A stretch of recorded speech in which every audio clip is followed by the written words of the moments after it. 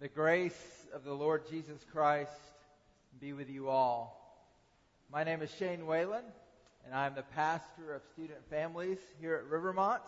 And I would like to welcome each of you to worship this morning. If you are a guest, please take time to visit our welcome table, which is located in the back of the sanctuary. Also, we ask that you would please take time this afternoon to look over all the announcements in the bulletin, including information about our new Rivermont EPC app. And this app is for your phone or tablet. And on that app, you'll be able to find all sorts of information and help you connect with one another and be involved in this particular body of Christ.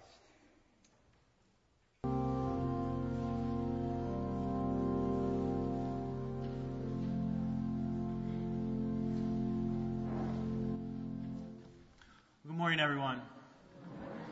I'd like to invite you this morning to open your Bibles to the book of 1 Peter.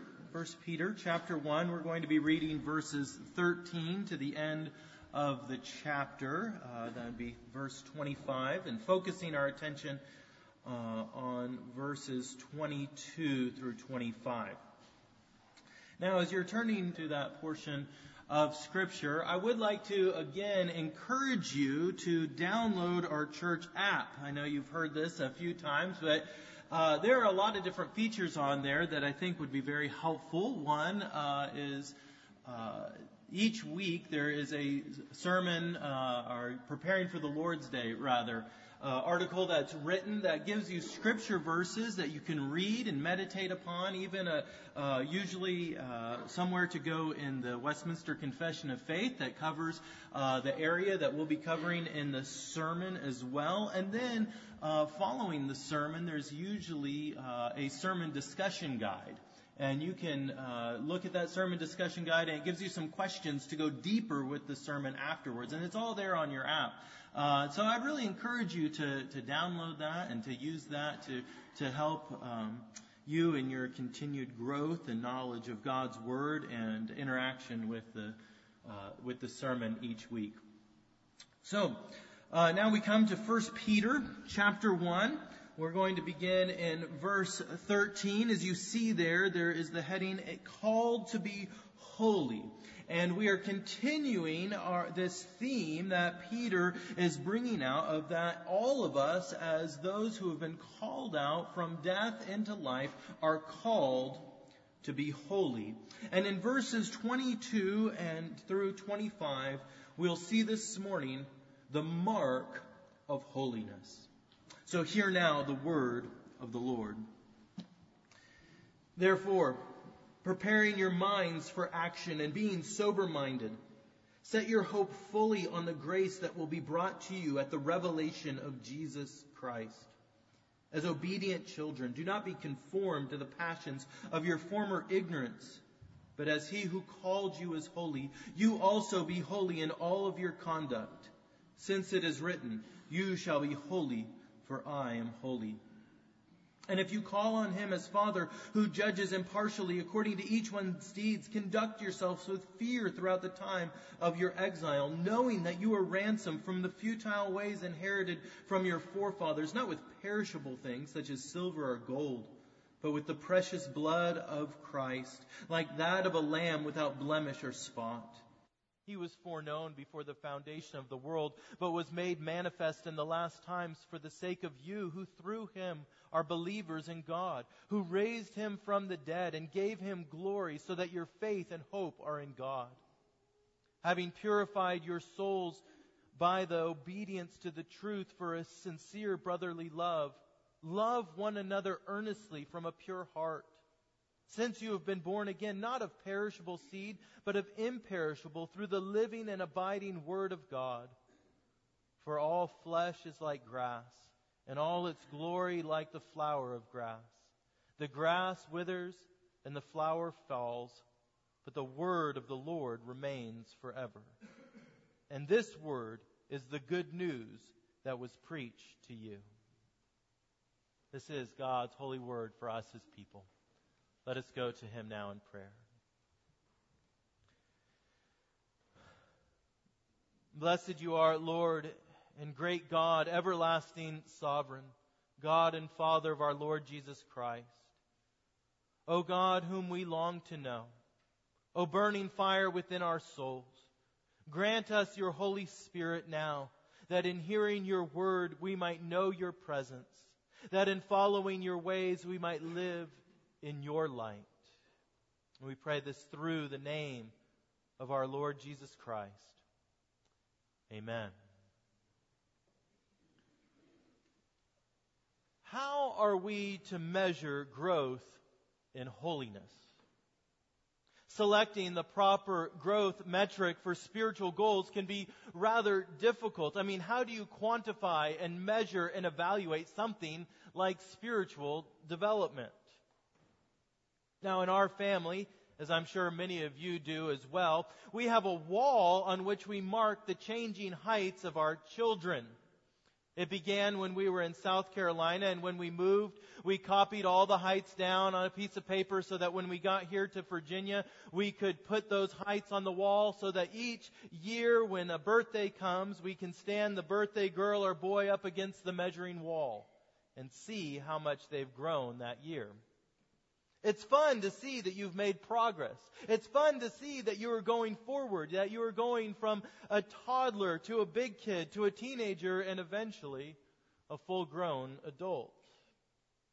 And yet there is no corresponding wall on which we mark our spiritual growth. We can't just stand our heart up against the measuring wall and say, "Look, you've grown 3 inches in holiness this year." So, how do we measure growth in the church and in our own lives? For the church, do we measure our success by the number of people who attend an event? So often we do. I'm sure you've heard a conversation like this. "Well, how did your Sunday school class go?" "Great, we had 25 people there." Like that's a measure of success. Do we measure growth by increases in annual budget? Do we look to the number of conversions, baptisms, mission trips, or small groups? Is success in the church measured by the popularity of the church in the community? And individually, do you measure your spiritual growth by the number of hours you spend in prayer, the number of chapters you have read in the Bible? Do you use your hours serving in the church or the number of days you have fasted as the ruler by which you measure your growth? Do you look to such things as theological depth or religious experiences to say, I'm really growing because I know more or I felt more? Now, I don't want to discount the importance of these things or the health that they may indicate. Nevertheless, they all have the potential to become what people call in the business world vanity metrics. That is, numbers that look and sound impressive but don't actually correlate back to your true purpose. You might create a lot of buzz and likes on Facebook, but if that interest doesn't translate into sales, it's not a good measure of success. It's just about vanity. It's just about looking good. And vanity metrics create this false sense of growth that can lead to long-term problems. In our passage for this morning, Peter is continuing to teach the church the importance of growth in holiness. As we saw a few weeks ago, holiness is the family resemblance that we are called to display. We are to be holy, for our Heavenly Father is holy.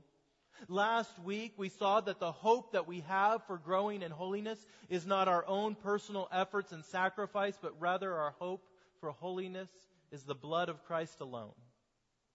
And today, what we will see is that true growth in holiness is not marked by outward numbers that can be quantified, but rather by the transformation of the heart through faith in God's Word. And the result of this transformation will be seen, will be marked, will be shown in a love for God's people. What we will see this morning is that the growth that we need, growth in holiness, occurs when the truth of the gospel so changes your heart that you grow in love. So first, we see in our text that the mark of holiness is obedience to the truth of God's Word. Look at your text again, starting in verse 22. It says, having purified your souls by your obedience to the truth for a sincere brotherly love, love one another earnestly from a pure heart, since you've been born again, not of perishable seed, but of imperishable, through the living and abiding Word of God. The first mark of holiness that we see in our text is obedience to the truth of God's Word. Those who would take on the family resemblance of holiness must begin with this foundation: faith in God's Word that leads to obedience to God's Word. We see in verse 23 that our new birth into the family of God begins with the power of the imperishable Word of God. This is how God has ordained that His people come into the family, through the outward call of the gospel.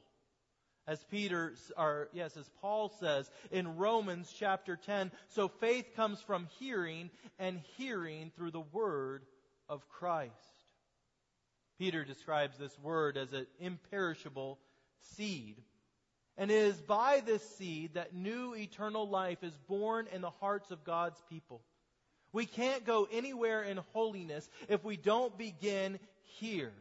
If you desire to be holy, then you must begin with faith in God's imperishable Word. You must begin with faith in the gospel message that Jesus Christ, the Son of God, became man, lived a perfect life of holiness, and then died the cursed death of the cross on the behalf of His church, so that we might be accounted as holy because of His holiness, that we might be forgiven of our sin because of His punishment.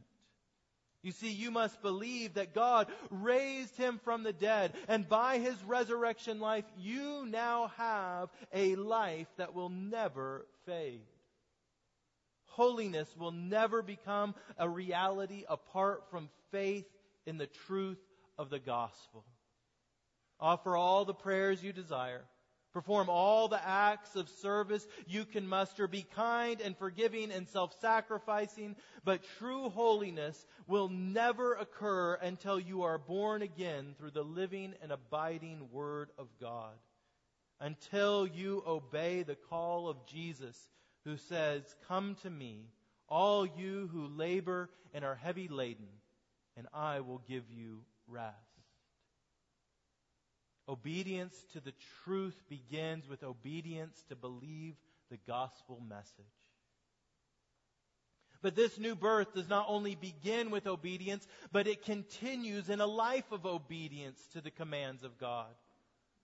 The prophet Jeremiah describes this as he explains God's purpose for the new birth. It says, "I will remove the heart of stone from your flesh and give you a heart of flesh. And I'll put my spirit within you and cause you to walk in my statutes and be careful to obey my rules." It doesn't sound real flashy, and it might not create a huge buzz in the community, but the simple truth is, holiness is marked by obedience to God's Word. The measuring wall that we have for holiness is not the ever-changing opinions of man, what man says is the right thing to do, but rather the unchanging, imperishable Word of God. For the grass withers and the flower falls, but the Word of the Lord remains forever. Holiness is marked by obedience. But isn't there a problem here? Right? Weren't the Pharisees real good at obedience? Aren't there religious folks out there who outwardly obey all of God's rules seemingly, but know nothing of forgiveness and grace? Didn't Paul himself say, "For by works of the law no human being will be justified in his sight"? And of course, we must not allow ourselves to trust in our works. We must never place 1 ounce of faith for our salvation in our personal obedience, but trust wholly in the obedience of Christ on our behalf. And yet, there is a major difference between outward legalistic obedience, which we must avoid, and true holiness, which God calls us to, which issues forth from the heart. For the mark of holiness that we see in our text is purity of heart. Again, look at verses 22 and 23. Having purified your souls by your obedience to the truth, for sincere brotherly love, love one another earnestly from a pure heart, since you have been born again. You see, outward obedience is a false measure of holiness. Because obedience that marks holiness, comes from a heart that has been purified, a heart that has been born anew by the Word of God. We must be ever watchful of an outward obedience that comes from a desire to be seen, and not from a soul that has been born again by the Spirit of God. For the sin of the Pharisees was not excessive holiness, but rather the hypocrisy of outward obedience only. And we can get caught in this trap as well. Doing the right thing because it is what is expected and what is honored among men, and not because it is what glorifies God. Outward obedience might seem like growth, but it is cancerous growth. It is not true holiness. You see, we don't want to be those that are all talk and no substance. For we cannot mark growth by the outward trappings, believing that advertising our holiness before the world will translate into actual holiness. Tithing our mint and dill and cumin, but neglecting justice and the love of God. When I was young, I lived in the country of Belgium for a while. And there was a product that I called boxed milk. It was milk that was ultra pasteurized, so you could store it at room temperature for months, maybe even years, I don't know. And I was having nothing to do with this nightmare of a drink. And my parents thought my objection to the taste of the milk was just merely mental. They thought it was just foreign to me, so I didn't want to drink it. So while I was not looking, they decided that they would play a little trick on me to prove that it was just all in my mind. And they poured the boxed milk into a carton of regular milk, believing that the outward carton would change my perception of what was actually there. Well, when I drank it, what do you think happened? I said, yuck! There's something wrong with our milk. It tastes like that box milk stuff. You see, you can't disguise disgusting milk. Just like you can't hide behind holy actions to cover up the fact that you have a heart of stone. The outward cup can't just be washed, believing that the inner cup will therefore be cleansed. We can be guilty of presenting to the world a picture of being together and being stable, when in reality we are struggling even to get out of bed in the morning. We can dress up our broken lives with the trappings of spiritual health, when we are so far from God we don't know if we will ever know His presence again. We have learned and we know the language and the motions of what we are supposed to look like to the world, so the world will say, yes, that person is holy. Yes, that person has a relationship with the Lord. But until the living and abiding Word of God changes your heart, there will be no true growth in holiness. May it never be said of us, this people honor me with their lips, but their heart is far from me. For the true mark of holiness is obedience, but it is obedience that issues forth from a pure heart that has been born again by the living and abiding Word of God. A heart that by God's grace has been born again. Now, often we think of holy people in a way like a man or a woman who has cloistered themselves away from the rest of the world. A monk in solitude reading his Bible in a high mountain retreat, or a holy woman chanting prayers in an empty cathedral. We see these images in our mind and we say that, that's holy. They're separate. They're above us. But in real life, I can't go there. But often we reflect such attitudes in our own spiritual lives, believing that holiness of life will be marked primarily by private practices, by disengagement from other people. But Peter gives us a much different metric to measure our growth in holiness. We've seen it already 3 times, but I want you to look now again to our 2 verses, and we'll see how these things come together. Obedience from a purified heart, but then what is the fruit of that obedience? Having purified your souls by your obedience to the truth, for what? For a sincere brotherly love. Love one another earnestly from a pure heart, since you have been born again by the imperishable and living and abiding Word of God. What is the result of a heart purified by the renewing power of God's Word? What does the text say? It says that our hearts are renewed for a sincere brotherly love. The true and most telling metric of holiness is growth in our love for one another. Love is the true mark of holiness. And isn't this the united testimony of the Bible? For what did Jesus say the greatest commandment is?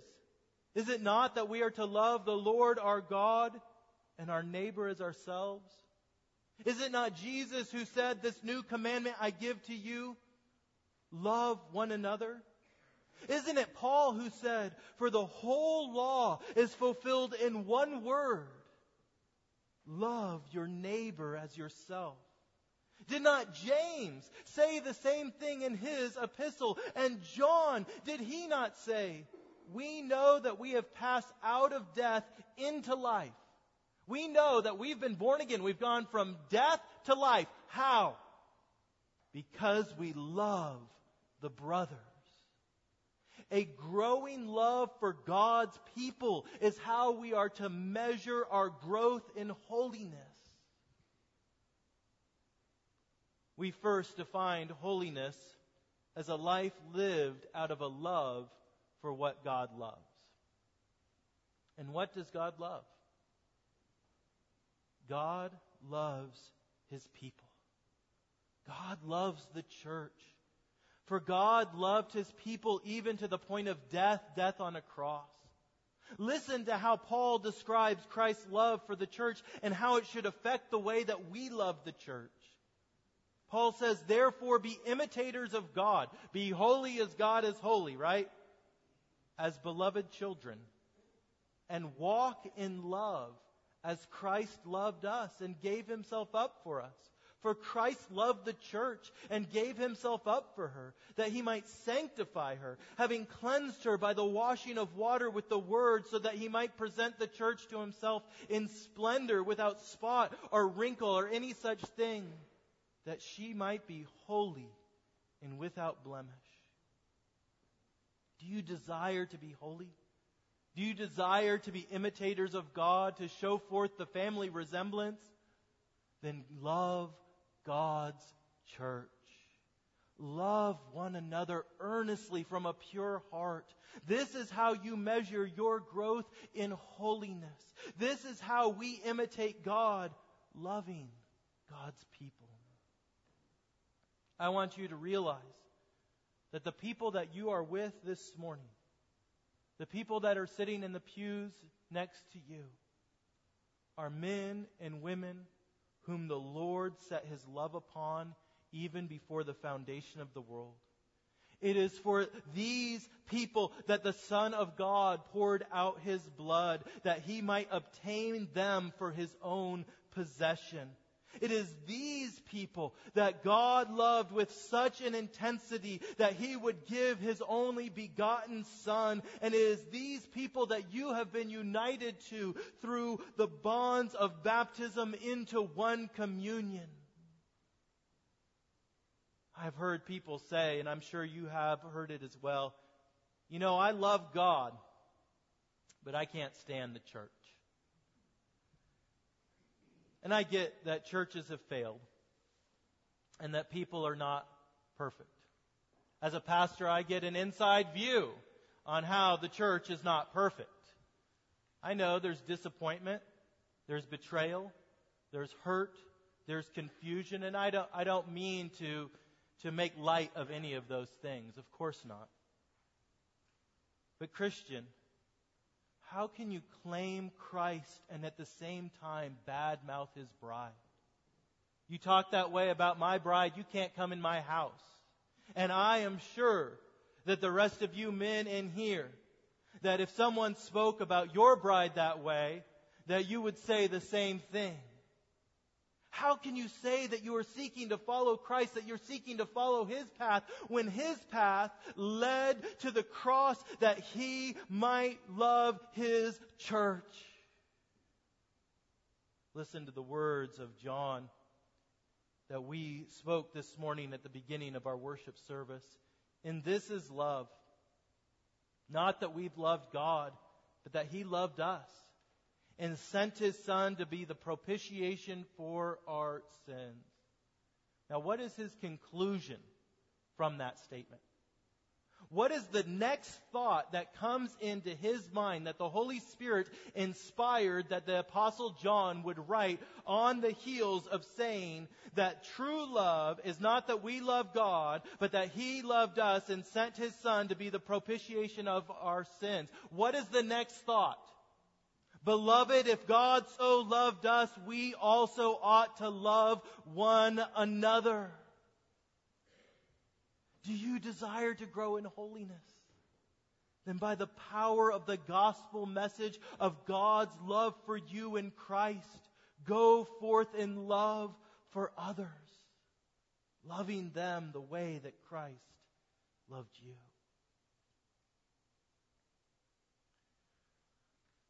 Parents know that every time you take your child for their annual checkup, the nurse measures their height and their weight, and they enter this data into a program, checking it against last year's measurements and comparing it to national averages. Then you get your report that tells you how your child is doing in their growth and how they compare to other children their age. You know, and so you get, oh, little Johnny is 95th percentile for weight, or Jenny is 10th percentile for height. And if something is off, then the doctor will recommend some change in their diet. Jenny might need to eat more and Johnny a little bit less. And yet, as we've said, in our Christian lives, we don't have these annual checkups. There are no charts that we can use to quantify if we're growing at a healthy rate. So it can become easy to use false indicators to measure our growth in Christ. Outward, hypocritical obedience. Private and isolated holiness. But the Word of God is teaching us this morning that the one true mark of holiness is love. Obedience to God's Word is love. Purity of heart is love. Holiness is marked by love. In the name of the Father, and of the Son, and of the Holy Spirit. Amen. Let us go now to the Lord in prayer. Father God, we come to you now and we confess that we have not loved you. And we have not loved your church as we have been called to love. We pray, O God, that you would give us a heart that we might commit to love your people.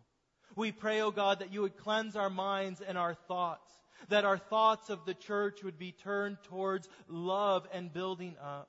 We pray, O God, that you would give us a love for your church, that we might give our time and our talents, that we might serve your church in love, that we might pour our lives out, even as Christ poured out his life for his church. We pray, O God, that you would give us mouths that would speak loving words about and to your church, and that you would give us prayers, that we would pray earnestly for your people, loving them. We pray, Father, that we would go forth in this love, in the power of your Spirit. We pray this in your holy name, Lord Jesus, who loved your church and gave yourself up for her. Amen.